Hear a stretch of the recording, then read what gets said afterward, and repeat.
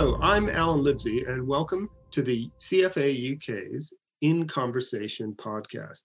This is the show for investment professionals, all about issues and insights and interests in today's profession. In this episode, I will be talking to Elise Badoy. She is the Deputy Head of European Research for Citi here in London.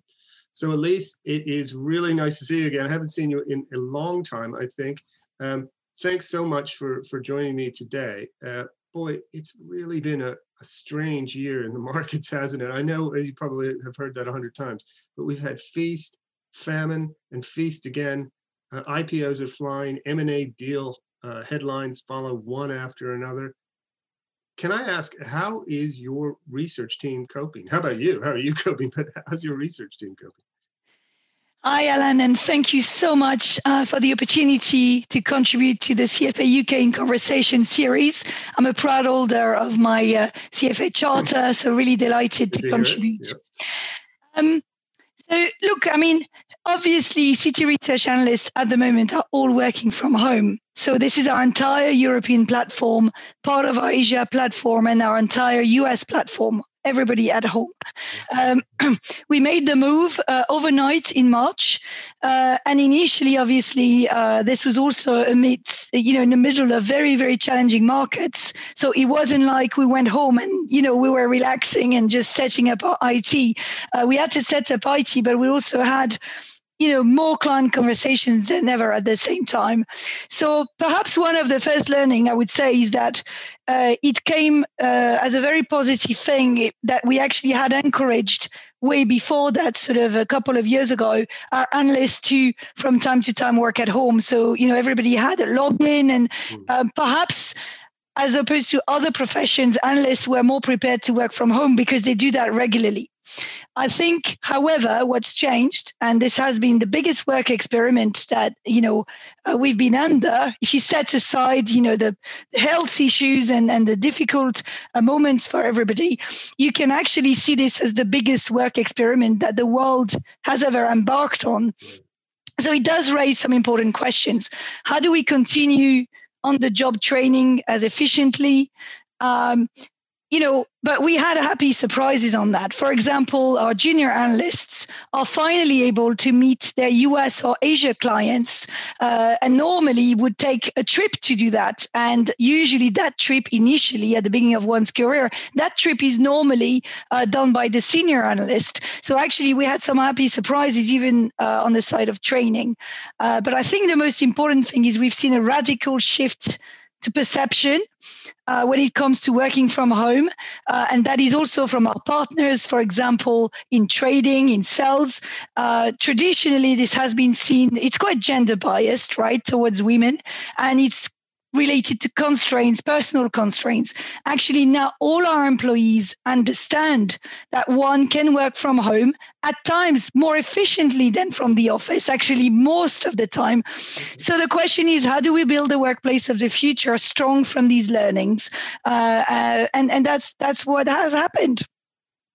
Okay, that's good. So it's not been too bad a crisis, at least in this last 3, 4, 5 months, but presumably the need for in-depth knowledge on companies is greater now than ever this year.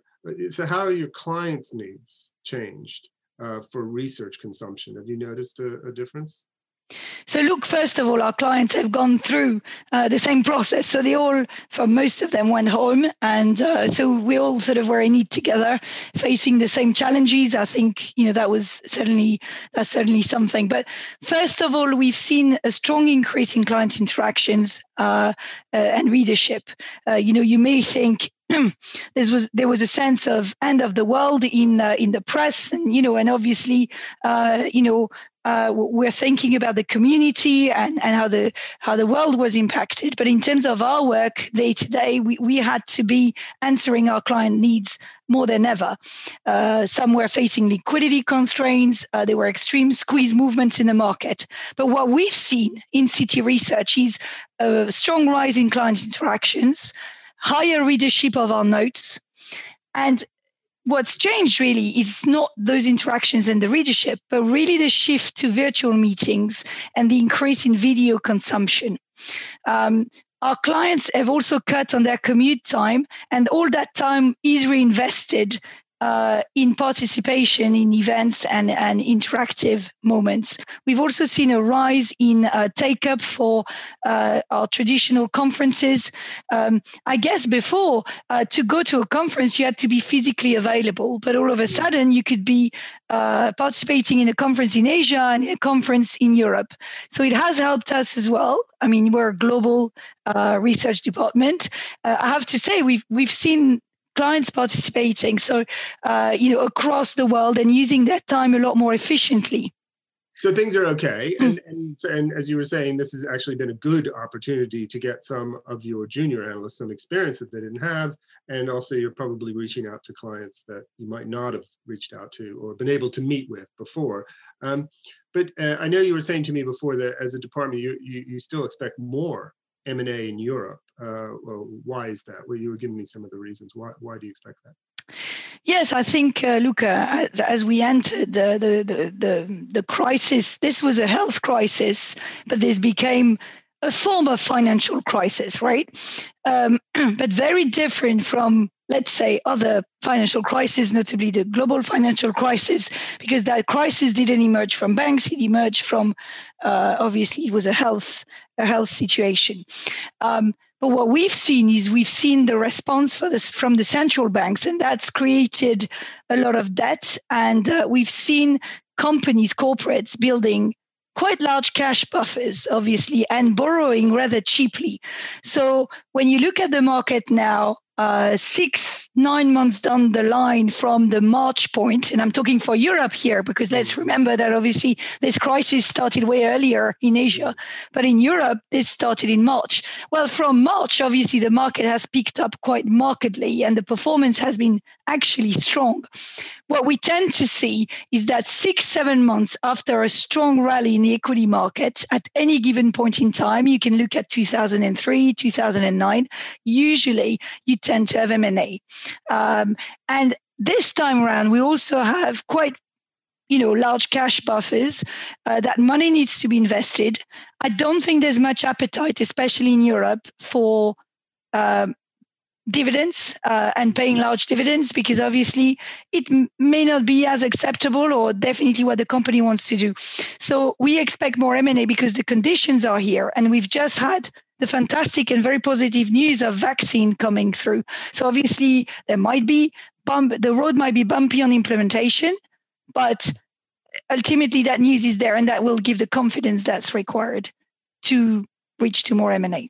And so which of these sort of sectors do you think are more likely to see the big attention from investors now? And what's your team expecting? What are you expecting? So look, I mean, I think when you look at M&A, you really have three sort of type of motivations, or three buckets. I would bucket the sectors, right? The first motivation is actually defensive, and you have hugely challenged sectors. So these sectors are facing very difficult conditions, and they need to consolidate to make sure that they remain resilient. Obviously, airline and transport is there, but that's also true about the banking sector and the financing sector, where more consolidation should be expected. With low rates, banks are challenged, and obviously you may see more consolidation there. Secondly, I think you should look at the growth type of motivation. So if you're a company that actually is doing well in this situation, you might want to acquire another one and use that cash to grow. And that's going to be food delivery, for example, or food retail. I mean, those sectors are doing well. So for growth reasons, they may transform. And obviously the companies that need to transform from an ESG perspective. So decarbonization is there. And if you want to shift towards that, so that's sort of the growth motivated M&A. Finally, you may see bolt-on. And we've just seen a large transaction in pharma, but actually it still sort of fits in the bolt-on definition. We're very unlikely to see transformative, we believe, transactions in pharma, simply because these tends to be quite strategic and nationally strategic companies post the pandemic, which has changed from before. This is now, these are now national champions, really. Yeah. Oh, gosh. Well, okay. So there's a lot to look forward to. That's all very, very interesting. Thanks so much, Elise, for chatting to me and to all our members. And thank you all very much for listening. Look out for our next podcast. Details are in the regular CFA UK newsletter, or subscribe to CFA UK's SoundCloud channel. And you can find out more at www.cfauk.org/podcast.